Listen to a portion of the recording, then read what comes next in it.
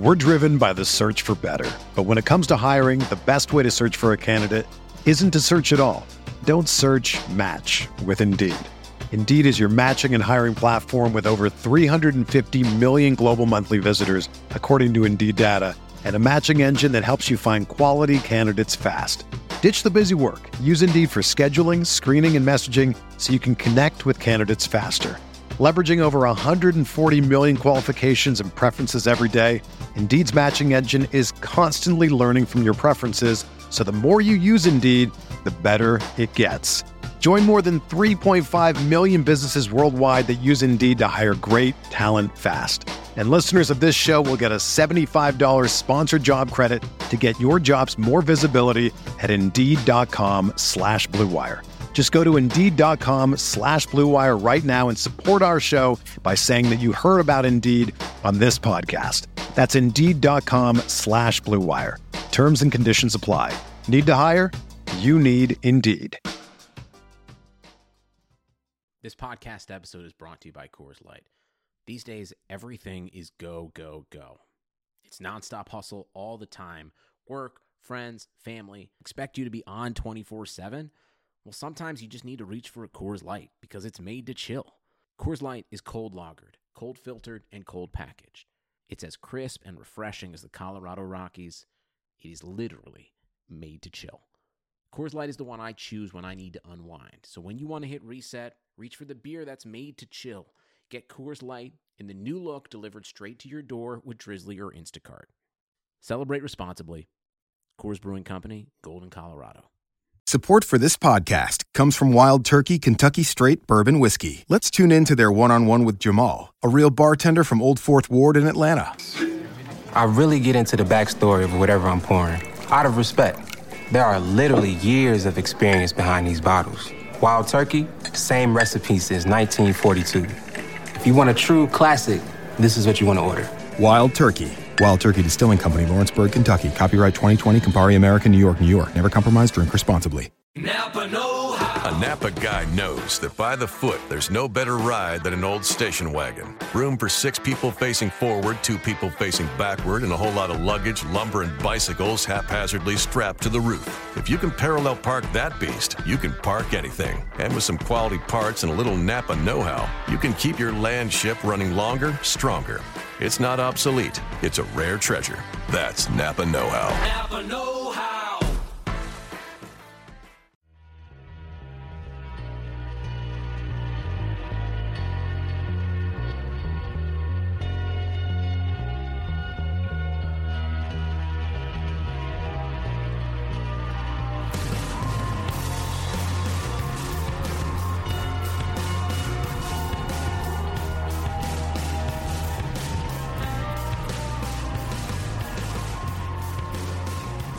Welcome to the RotoWire Fantasy Football Podcast. Derek Van Riper here with Mario Puig on this Friday. It is Week 8.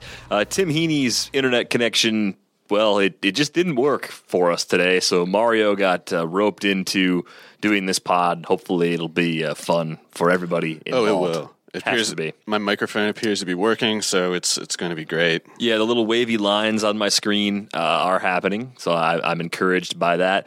If you listen to this podcast on iTunes, Stitcher, or some other platform or app where you can leave a rating and review, we would greatly appreciate it. Thanks to those who've taken a few minutes to do that already.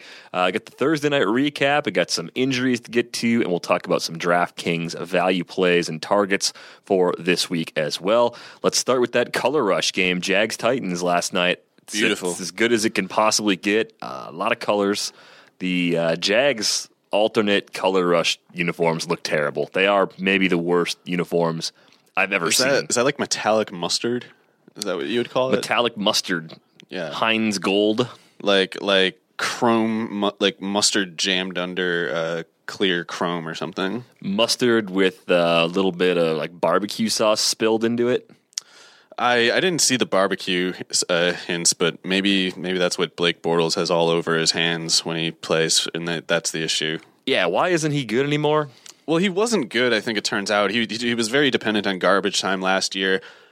I still kind of bought in a little bit because it was, his second year. He wasn't super polished coming out of UCF, so I thought like, oh, he's making progress, and it's not often that you see a quarterback in his second year throw 35 touchdowns. It turns out, I think, basically just the modern rules and tendencies of the NFL, it now is the case that a 35 touchdown campaign doesn't mean you're any good. So that's, I guess, where we're at right now. He can get better again, but right now he is broke. You can't use him. He's useless. Yeah, well, there's a website. It rhymes with Bro Schmutball Pock, and it suggests that I don't know what you're talking Blake Bortles is the king of garbage time stat padding. He didn't even do that last week. He did it last night. He did it last night. It was close, though. Like, it was looking like he was going to whiff even on that one. He definitely did against Oakland. He's in a dangerous spot, though, because I don't think they have to necessarily remain committed to him. I mean, if he continues to struggle the way he has to this point, we could get to a point. We could get to a point in December where they just pull the plug. They give Chad Henne, I guess, some snaps. Is that the right? Nick Whalen, our resident Jags fan, was saying that I don't know if it was the Oakland game or the Bears one of the recent games that the cameras kept going to Henne. Like, they were just like, oh, and here's Chad Henne, by the way. I think Henne time might be approaching, especially if Gus Bradley gets fired before the season ends, and like the new coach wants to try to like give an appearance of stability.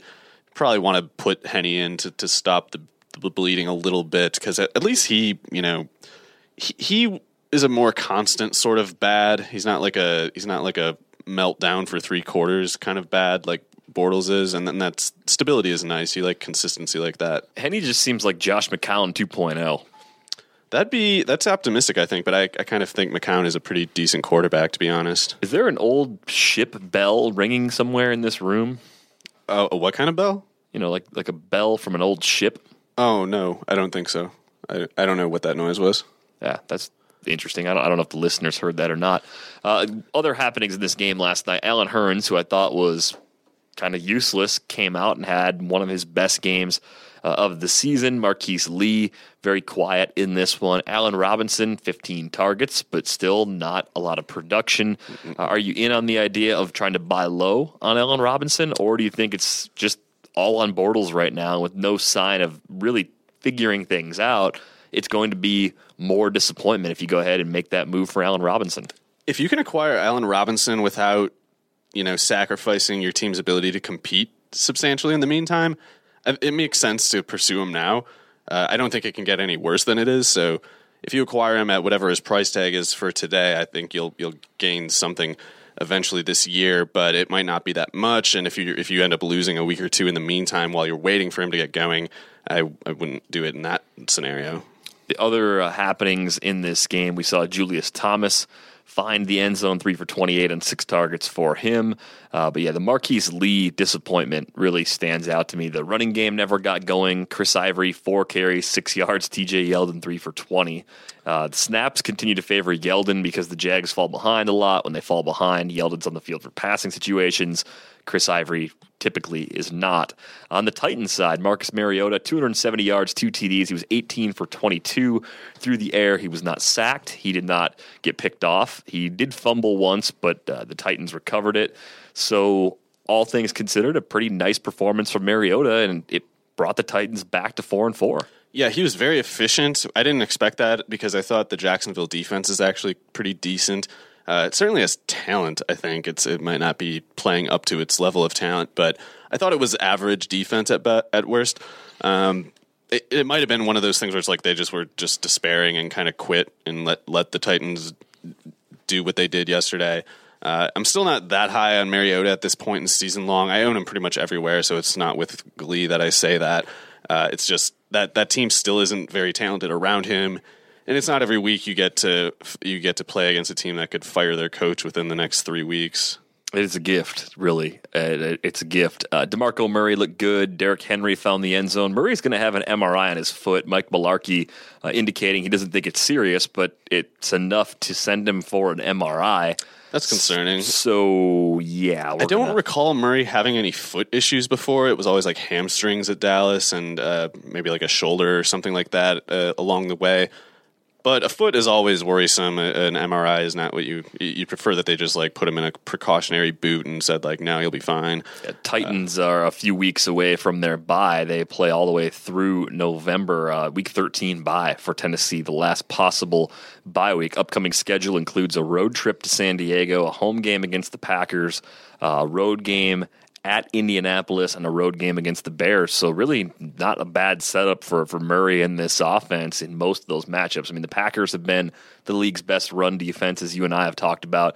I think they're a very good run defense. I'm not sure they're actually the league's best run defense when it's all said and done this year. And I think a team like Tennessee, which is built to run the ball effectively, will find a way to have some success on the ground in that matchup. I'm generally skeptical of the Green Bay maintaining their best run defense distinction, but I still think they would have the upper hand against Tennessee just because I'm not convinced Tennessee is very good in general, and I don't think Derrick Henry is at the level of DeMarco Murray, but if Murray's healthy, then yeah, it's not like I would worry about the matchup for him. All right, let's talk about some of the injured players that are either going to miss this week or in danger of being ruled out come Sunday. We'll start with Washington. Jordan Reed, questionable as he tries to make his way back from a 5th career concussion. Seems like a terrible idea, especially with the bye week coming up in week 9, but that's where they are with Jordan Reed. They think there's a chance he's going to play, and he felt good after getting on the field for Friday's practice. No Matt Jones for Washington this week, which opens up a lot of touches for Chris Thompson and for Rob Kelly. If you're trying to handicap total touches in the backfield, are you thinking like 15 for Thompson and maybe 8 for Kelly? That sounds pretty good. It'll be interesting to see if Washington goes more pass heavy than they normally would plan to, if only to maximize Thompson's skill set and perhaps expose him to less damage between the tackles. Like maybe you don't want to give him the exact same kind of carry distribution that you would give to Matt Jones.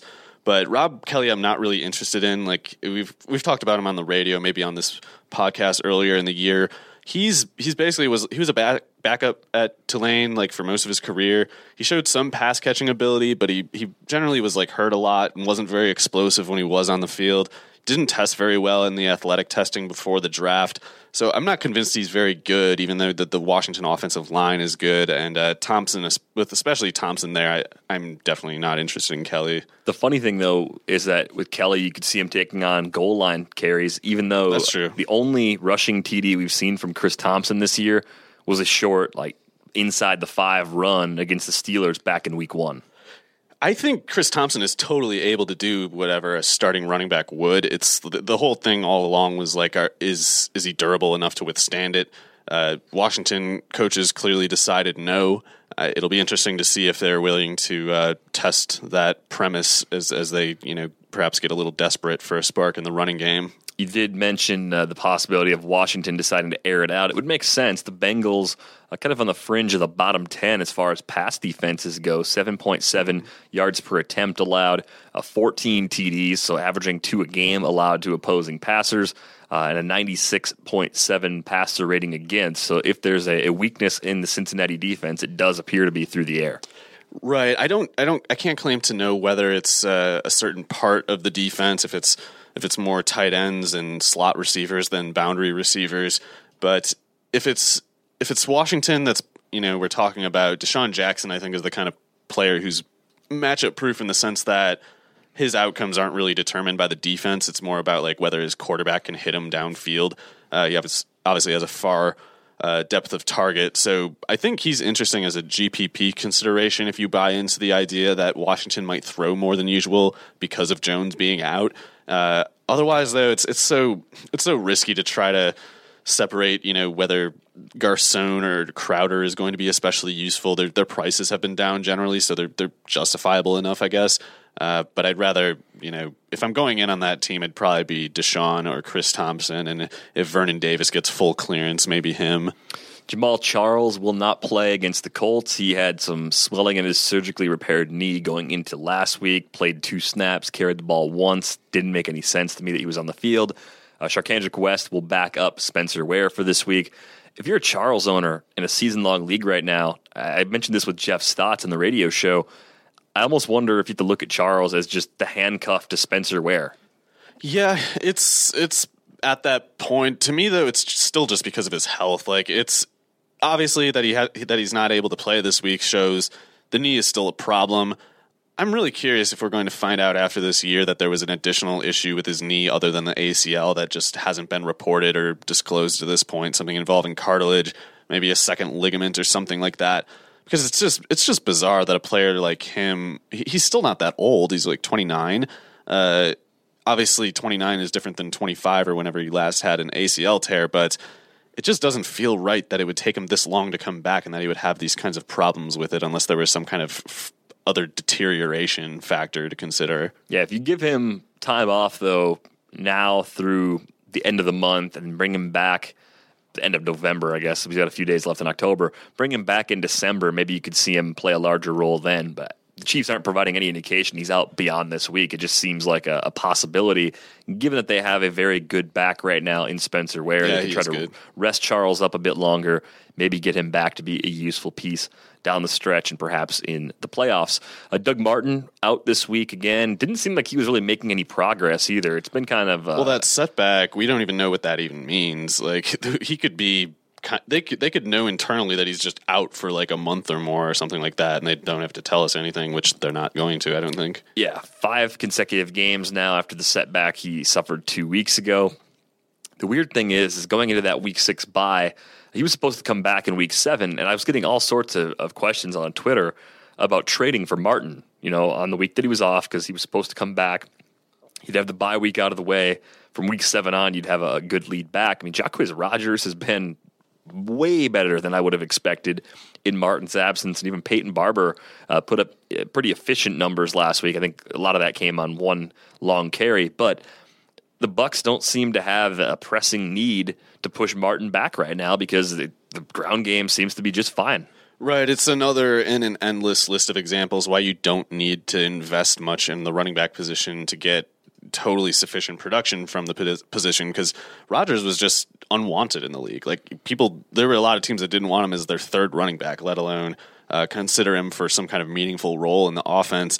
And he's showing, like, actually, you can have just a guy at running back and you can do what you need to in the running game. So I think he can keep producing as long as he's getting the touches, and certainly in PPR, he has a very high floor as long as Martin is out. Jacquizz Rodgers has 56 carries in the last 2 games, he started since the injury to Doug Martin, and it could be a few more weeks. The schedule is crazy good. San Francisco last week, home against Oakland this week, home against Atlanta isn't great, but I think Tampa's offense is good enough. Revenge narrative. Oh, and the revenge, of course, the revenge. We need a revenge button. I should just push R, and it should have just the revenge alarm. Revenge. I think it would be a little mashup of a few different things, kind of like a liner for a segment rejoin, like somebody screaming from some kind of movie or something. Mm-hmm. I don't know, some kind of witty line, like a Clint Eastwood line or something. That, and then maybe like a really angry country music star singing about revenge. The sound of defenestration. That just sounds like glass shattering, doesn't it? Unless it's like a really old, like a castle window where there's no glass. It's just like a big wood shutter that opens and closes. I guess you're right. I don't know. The guy going like, ah. You just use that from now on for the revenge game sound. Deshaun Jackson also questionable in that Washington game. He got buried outside of the Redskins notes. Des Bryant likely in this week. I don't know if playing him in daily is necessary. We talked about FanDuel on the XM show, the pricing with a lot of other receivers, Doug Baldwin, Brandon Cooks, among them being similar. Didn't really make any sense to throw Bryant out there, even though it doesn't seem as though he's going to have any real limitations in his first game back against the Eagles. Right. I am worried about any particular passing game going against that Eagles pass rush, though, and as great as Dak Prescott has been and as convincing as I find Dak Prescott to be, he's still a rookie. He still hasn't seen anything like this Eagles defense since perhaps he, played against Alabama last year or something like that. It is possible for him to be overwhelmed, and I'm concerned that this is a setting where it could occur. I, at the same time, think they're not going to give him much volume. I think they're going to try to get Ezekiel Elliott to that 30 carry mark, and I'm thinking that as long as they don't give up a bunch of points to the Eagles offense, that's something that will happen. Yeah, the Zeke show, I think, is going to be spectacular coming off the bye. The Eagles with that wide 9 defense, not good against the run. There should be plenty of room for Zeke on the inside. Lamar Miller, apparently a game-time decision. We talked about this like 2 hours ago, and it didn't seem that serious, but Bill O'Brien, elite cusser Bill O'Brien, coming out to say that it looks as though Miller's availability won't be known until about 90 minutes prior to kickoff.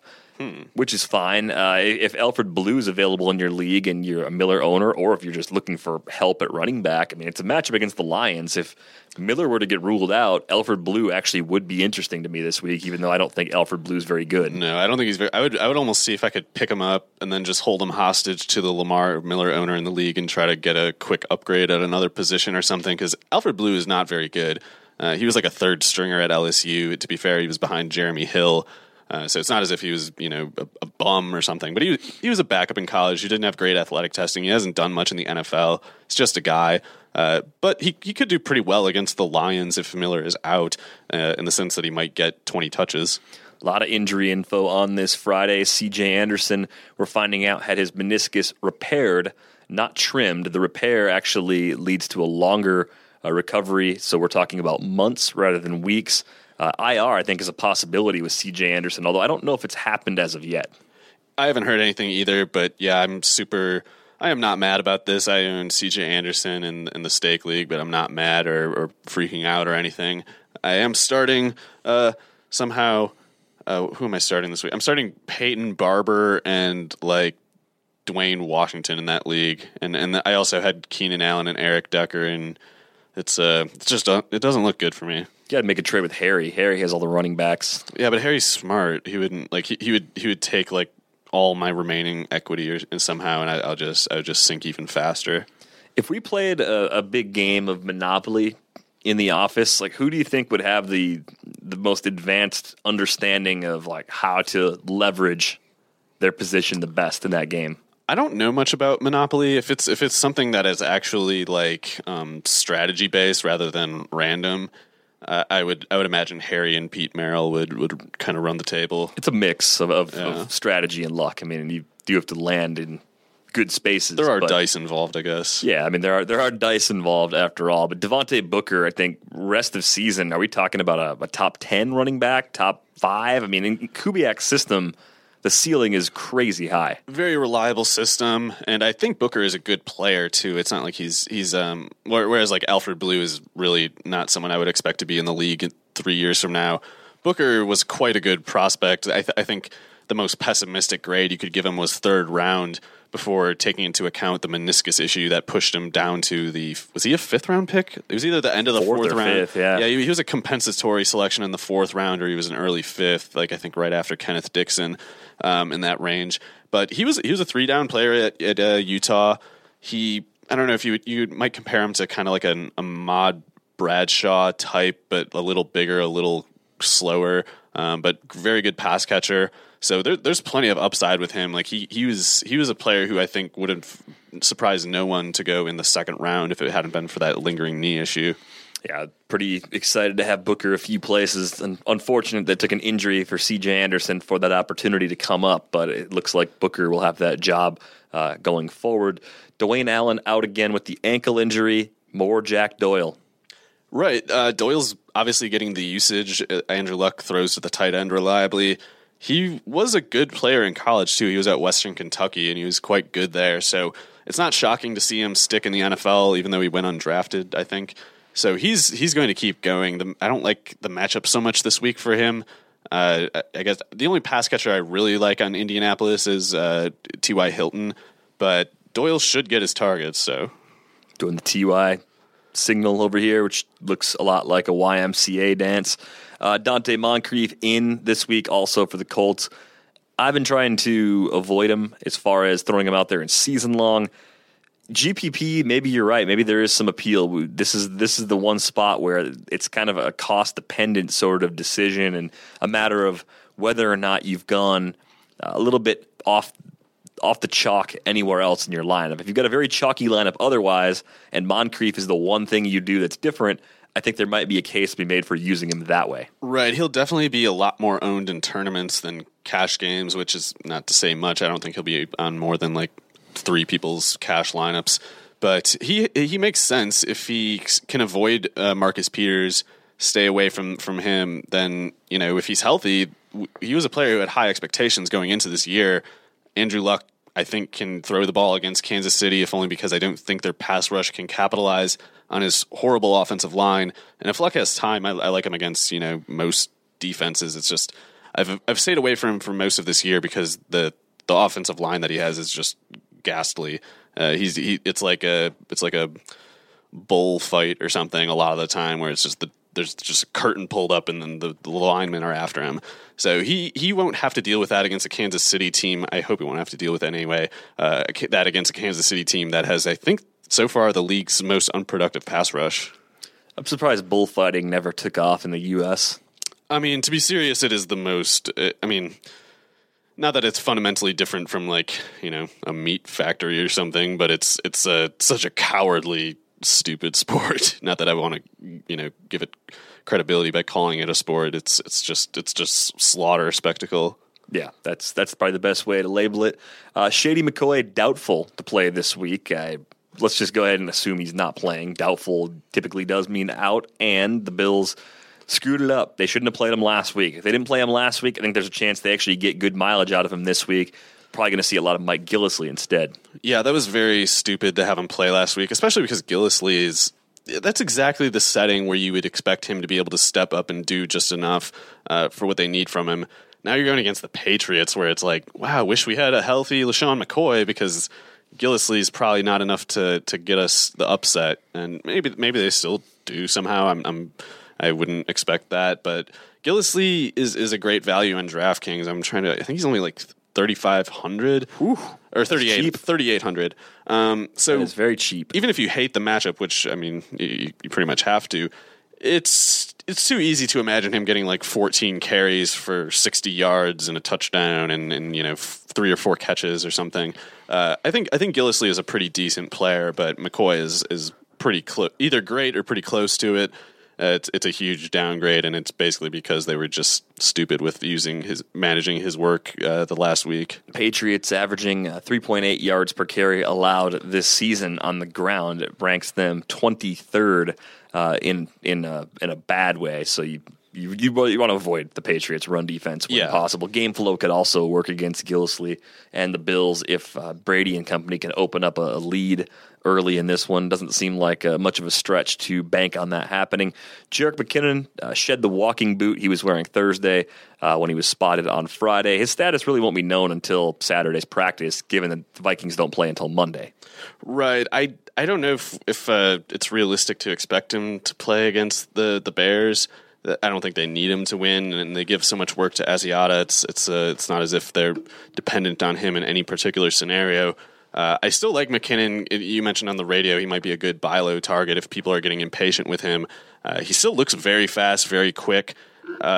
Pretty good leg drive for a running back his size. And like I said on the radio, I haven't seen any concerning vision trace with him. It's not like he doesn't know where he's going. I think it's just a combination of he's had some tough draws and noise in the small sample size, as well as that we're seeing teams sell out against the run against the Vikings because Bradford has not been making them pay for it.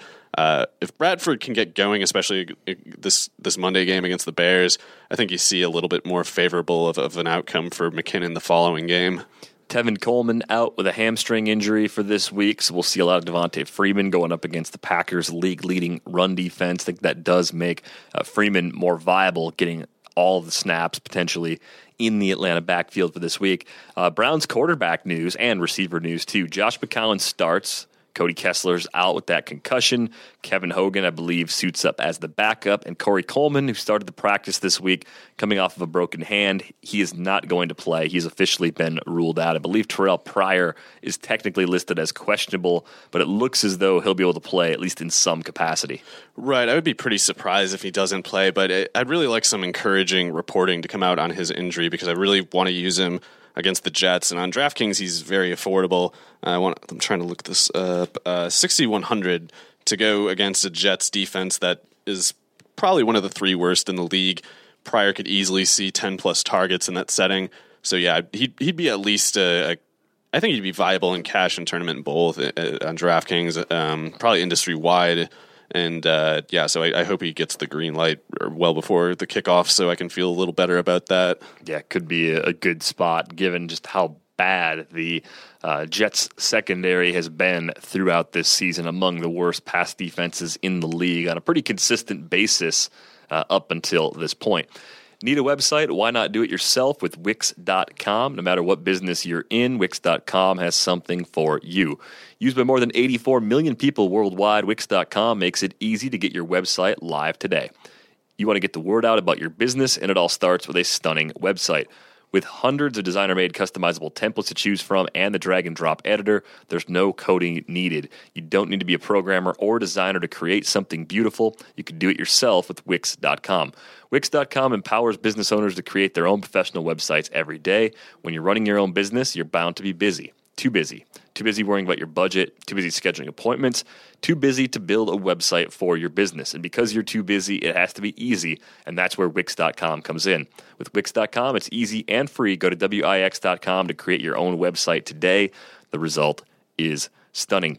All right, our final segment of the week. It's always something in the neighborhood of guys we like on DraftKings, and it's a very free-flowing sort of conversation. We go position by position, pointing out guys that we think are underpriced. In some cases, we'll just talk about a player who has a ridiculously bad price because it's fun to do that as well.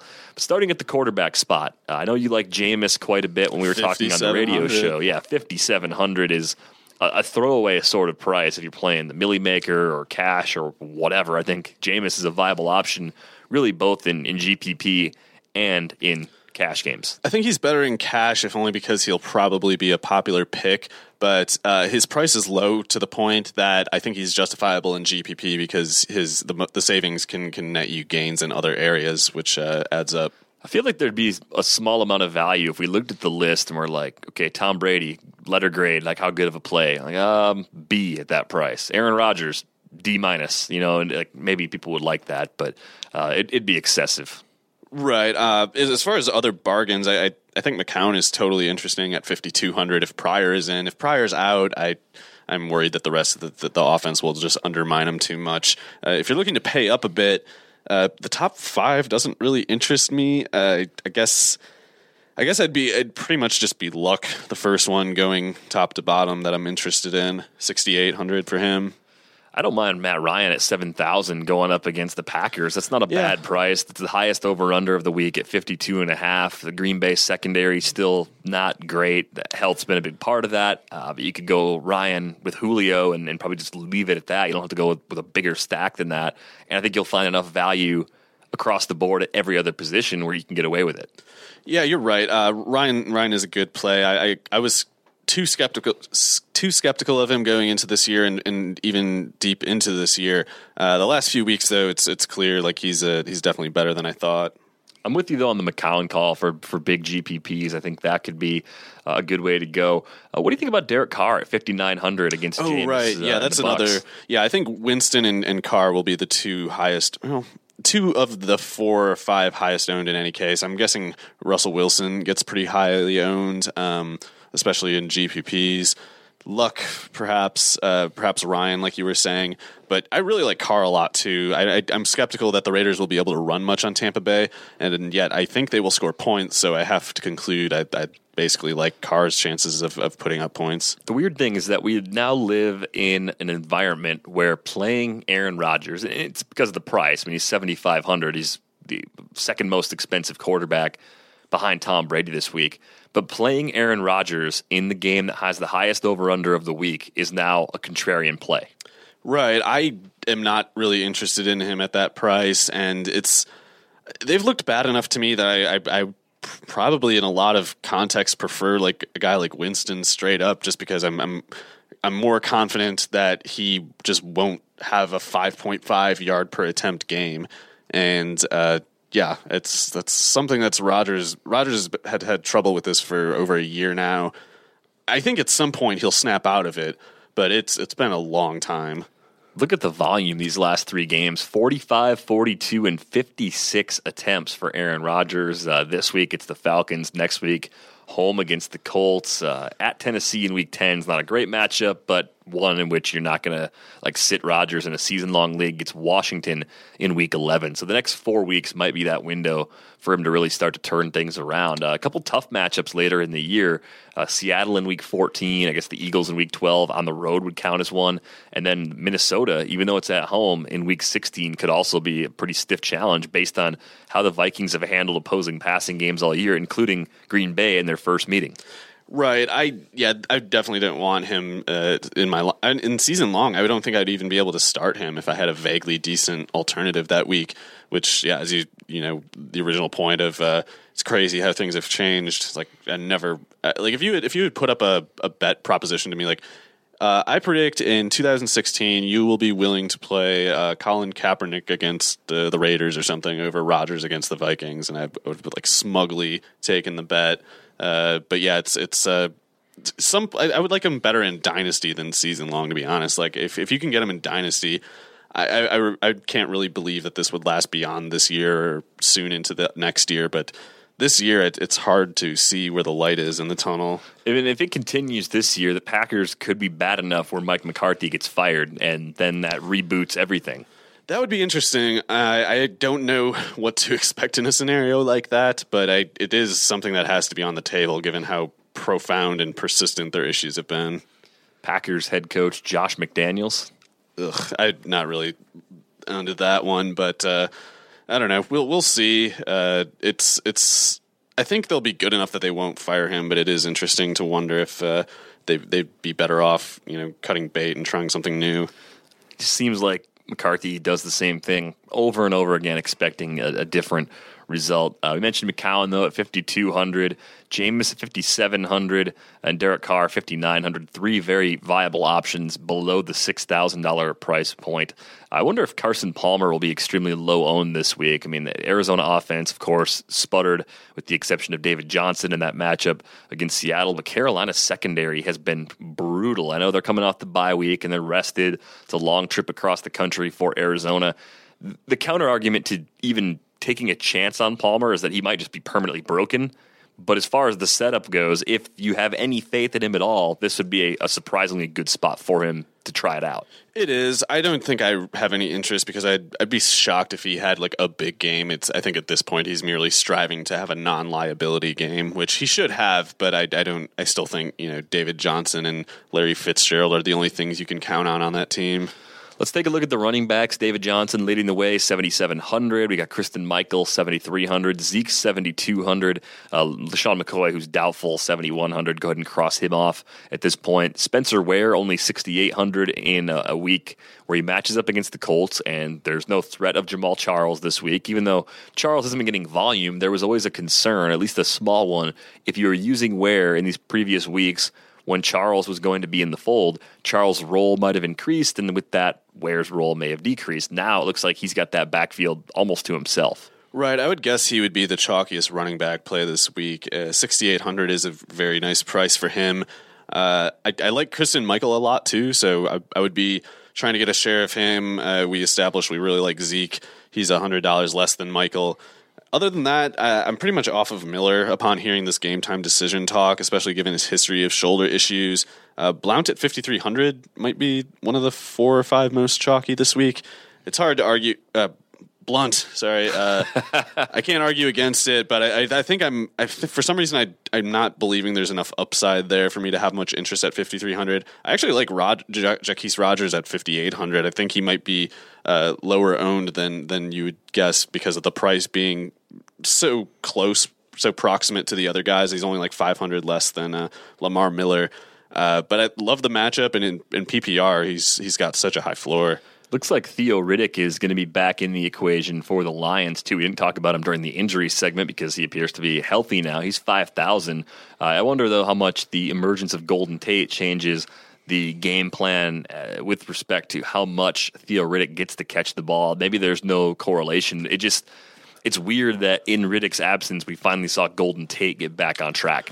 Right. I think he's locked in for about 6 to 8 targets, and I think he actually makes a lot of sense as a GPP play because Houston's run defense has been more vulnerable than its pass defense, and its pass defense, just by virtue of being good, means bad things for Marvin Jones and Golden Tate, which means that I think this might be a scenario where Stafford checks down a lot. So maybe he gets more like 10 targets. Maybe Theo Riddick does something this week that looks like, Ty Montgomery with the Packers or something. Some other running back considerations as you get below 5,000. I'm not one to go after Ryan Matthews at 4,000. The volume's been unpredictable, so I'd go even cheaper than that. Gillislee is 38, so that's something. Gillislee at 38 is in the mix, and then that might be it. It's not one of those weeks where you go cheaper and find a lot of throwaway types that you like. The Alfred Blue at 3,000 immediately becomes an option if Lamar Miller is in fact ruled out. Right, he's the other one basically. I would say like Peyton Barber, but I'm not convinced he's got enough upside to warrant the risk even in a GPP setting. Let's shift the focus over to wide receiver, where Julio Jones is 9,600 and Mike Evans, as the next closest wide receiver, is at 8,100. A lot of teams on bye, which is part of the reason why there aren't as many viable cheap options this week as there have been in other weeks this season. Do you pay that premium for Julio, or do you build around guys like Evans and T.Y. Hilton at 7,900 and Brandon Cooks even at 7,300? It's definitely hard to fit in Julio in a cash lineup, but he's probably like the top GPP play at the position for DraftKings because it's not often you can get him in a setting where the A, matchup is good, and B, ownership might not be through the roof. So he'll be higher owned than GPPs, I think, than cash games, but it's something to get in one of your tournament lineups at least, I think. Looking a bit cheaper, if you start looking at the second tier or third tier receivers even, Will Fuller, 6,000 against the Lions that's interesting. Might be good for GPPs. Jeremy Maclin, a $6,000 player this week. He's been disappointing 2 weeks in a row against the Raiders and Saints because the Chiefs haven't had to throw it that much. I think it actually makes a lot of sense to continue rolling with Maclin because there's going to be a week where Alex Smith has to throw it 32, 34, 36 times. And when that happens, you're going to get that 10 or 12 target game from Maclin, which should get you 7 or 8 catches, maybe 100 yards, and probably a TD. Yeah, and this is the kind of setting where it would happen if we think that Luck will have a good game. It makes it more likely that Smith will go over that 30 attempt threshold. I probably won't be on Maclin so much myself just because it's hard to stay away from Ty Montgomery at 5,300 if like me, you believe he's the best running back on the Packers. Especially when we know they're going to use him because as a pass catcher because the downfield passing I'm not expecting to just be fixed in this game. I like Will Fuller as a GPP play. I cannot stand Brock Osweiler, but the Detroit Lions I think are the worst pass defense in the league right now. Is Devontae Adams a fade for you at 4,900? Yeah, I wouldn't really like argue against somebody using him. It's just that I'm not convinced he's reliable enough and has enough upside to make it a worthwhile price tag. Quincy Enunwa, 4,800 against the Browns. Love him. 4,800 for him, and he was getting reliable targets before last week. He's still a big, fast receiver. I really, really like him at 4,800. I have him in the lineup that I'm working on at the moment. I've not found a lot of success going with 3-man stacks. I tend to do better just pairing one pass catcher with a quarterback and mixing and matching otherwise. But Mohamed Sanu at 4,100 gets you some salary relief, also kind of makes it possible to have Julio Jones in that regard. But then, it's not a bad spot given Green Bay's woes against opposing wide receivers on a weekly basis. Worth noting, he's only averaging a bit over 6 yards per target, but this, I guess, the point of GPP is low ownership and anticipating the unlikely. It's justifiable from a matchup standpoint and price standpoint. You were on Russell Shepard a bit. He's 3,600, I think, on here. 33. Oh, 33. Okay, so yeah, there's your I guess GPP pairing with Jameis Winston. I think it makes sense at that price to take both Evans and Shepard because it's about 11,400 between the two of them. I agree with normally I only go with one stack pass catcher quarterback wise. But with a price that low between what could be like 70% of the share of whatever Winston throws for, I think it makes sense to pair those two with Winston. The only thing that has me second-guessing Russell Shepard right now is the note I saw on our site earlier today from Dirk Cutter saying that he's going to limit Shepard to approximately 30 offensive snaps due to his importance on special teams. That's lame. I mean, it could just be coach speak, lying, not a thing, but it is something to keep in mind. That how about instead of Shepard, we pay $600 more in a GPP? This is Tyler Lockett against the Saints. No one's going to have him. If this was a matchup in week 1, he might have been like 20% owned in a GPP. Yeah, I mean, if it's going to happen for Tyler Lockett, this would be the setting for it, wouldn't it? Yeah, I would think so, and I still think he's a really good player. But it's the usage and his health and Russell Wilson's health have conspired to make him useless so far. 6 catches on 10 targets in his last 3 games, but $3,900 is that price on Tyler Lockett. Kind of an interesting GPP pivot, if you will. Anything else as you look a little cheaper down? I mean, Adam Humphries is $3,000. I mean, you mentioned before on the XM show, Humphries wasn't much of a prospect coming out of Clemson, and if you're taking a chance on one of those depth receivers for Tampa Bay, you might as well just pay the extra $300 for Shepard. I mean, he did what he did last week. It was 5 for 77 and a score on 27 offensive snaps. So it's not as though he's produced with a larger role, and now they're just saying, hey, we got to dial this back. It's just more of the same with Russell Shepard. Right, and you're already categorically looking at long shots in this discussion, so it's he can't be totally pushed off just because he might not play more than 35 snaps.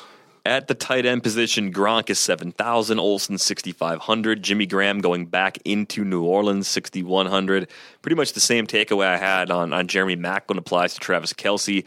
He's at $4,900. You go cheaper than that, it's Martellus Bennett at $4,000, Hunter Henry $3,700, Jack Doyle $3,500. I think Doyle dollar-wise is maybe the best value tight end on the board this week.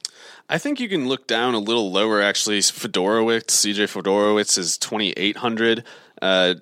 What is his name? Brait is $3,200 going against Oakland.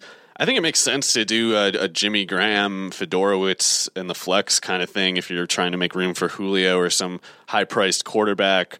And Doyle, by the way, is a totally good play. I'm not bashing him at all. But I'm pretty interested in Fedorowicz at $2,800. Thinking about Gronk only if I throw Brady in. And I think if I'm going to use Edelman, it makes more sense on DraftKings where you're getting the full point per reception than it does on sites where you're getting either nothing or a half point for every catch. I will say if Edelman is in the slot, that might be bad for this matchup because Nickel Roby, the slot corner for Buffalo, has done a really good job this year. With that said, I mean, I don't think he's used in any like specific just rigid role like that. Let's move on to the defenses. Is it just the Broncos week at 3,700, or is there someone else that you like? I probably would go with the Broncos just because I get so uneasy trying to get cute at the defensive spot. It's so hard to pick a good one, and this week particular with the Vikings playing on Monday, it's really hard to find something on the Sunday slate. And a bunch of teams on bye. I mean, I liked the Ravens last week against the Jets. That ended up being just fine. Most weeks I like the Chiefs because they have the ability to make big plays, force turnovers, but they don't seem ideally suited to take advantage of the Colts' poor offensive line. We talked about it on the radio. The Chiefs do not get to opposing passers nearly as often as we've come to expect. Right, and that's almost singularly due to Justin Houston's injury. When he gets back into shape, I think you'll see that defense look very different, but he's not. I don't think he's supposed to play this week. Contrarian defense play, would that be like Arizona against Cam? I don't even know if it's that contrarian. It's like 2,700. I don't know if this is contrarian either, but my second defensive pick would probably be Houston going against Detroit, if only because I don't like the idea of Stafford going against what's been basically like a top 5 pass defense through this point, and I'm not convinced that Detroit will be able to run much on them. I can see it being a game like a lot of checkdowns to Theo Riddick, and when pressing to catch up in the second half, Stafford starts to make ill-advised throws that he wouldn't make in the first half, and if not in a desperate situation. Got anything else on tap for this week that you keeping in mind? I mean, something for the flex. You mentioned a 2 tight end strategy. Anything else jumping out? No, I think we've got pretty much everybody I like, and like I just raced through a lineup right here and went with Winston, Booker, Zeke, Enunwa, Russell Shepard, Julio, Jimmy Graham, and Jaquise Rogers, and it's kind of interesting to me for a GPP consideration. So that's what my stupid internal optimizer just spit out. All right, we should put like our lineups against the RotoWire optimizer and just see. Well, I'm see not what trying happens. to look bad, but I guess it would be an interesting experiment if I could maintain my pride. Yeah, man versus machine. It's always interesting. I always root for humanity in those the situations. future of fantasy sports prognostication punditry is just going to be optimizers that are given like voices. Yeah. Interesting thought. Pigeons replace the factory workers. Talking optimizers replace us. If we can get pigeons to bring us coffee, I'm okay with that. I'm for the proletariat, so I am against employing pigeons in any capacity. Yeah, I guess that would be one drawback. That might drive down wages a bit. Well, your options are drone or pigeon. That's why I'd rather just have it be a pigeon.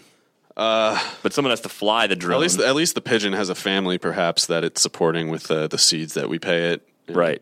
So maybe that ends up being the lesser of two evils. That's going to wrap things up for the Week 8 Friday episode of the RotoWire Fantasy Football Podcast. Mario, thanks for stepping in for Tim. Hopefully we'll get a chance to chat with you again on a Friday at some other point with maybe a little more notice. Yeah, that'd be fun. That'd be great. Thanks for listening, everybody. Nick and I are back with you on Monday. Good luck in Week 8.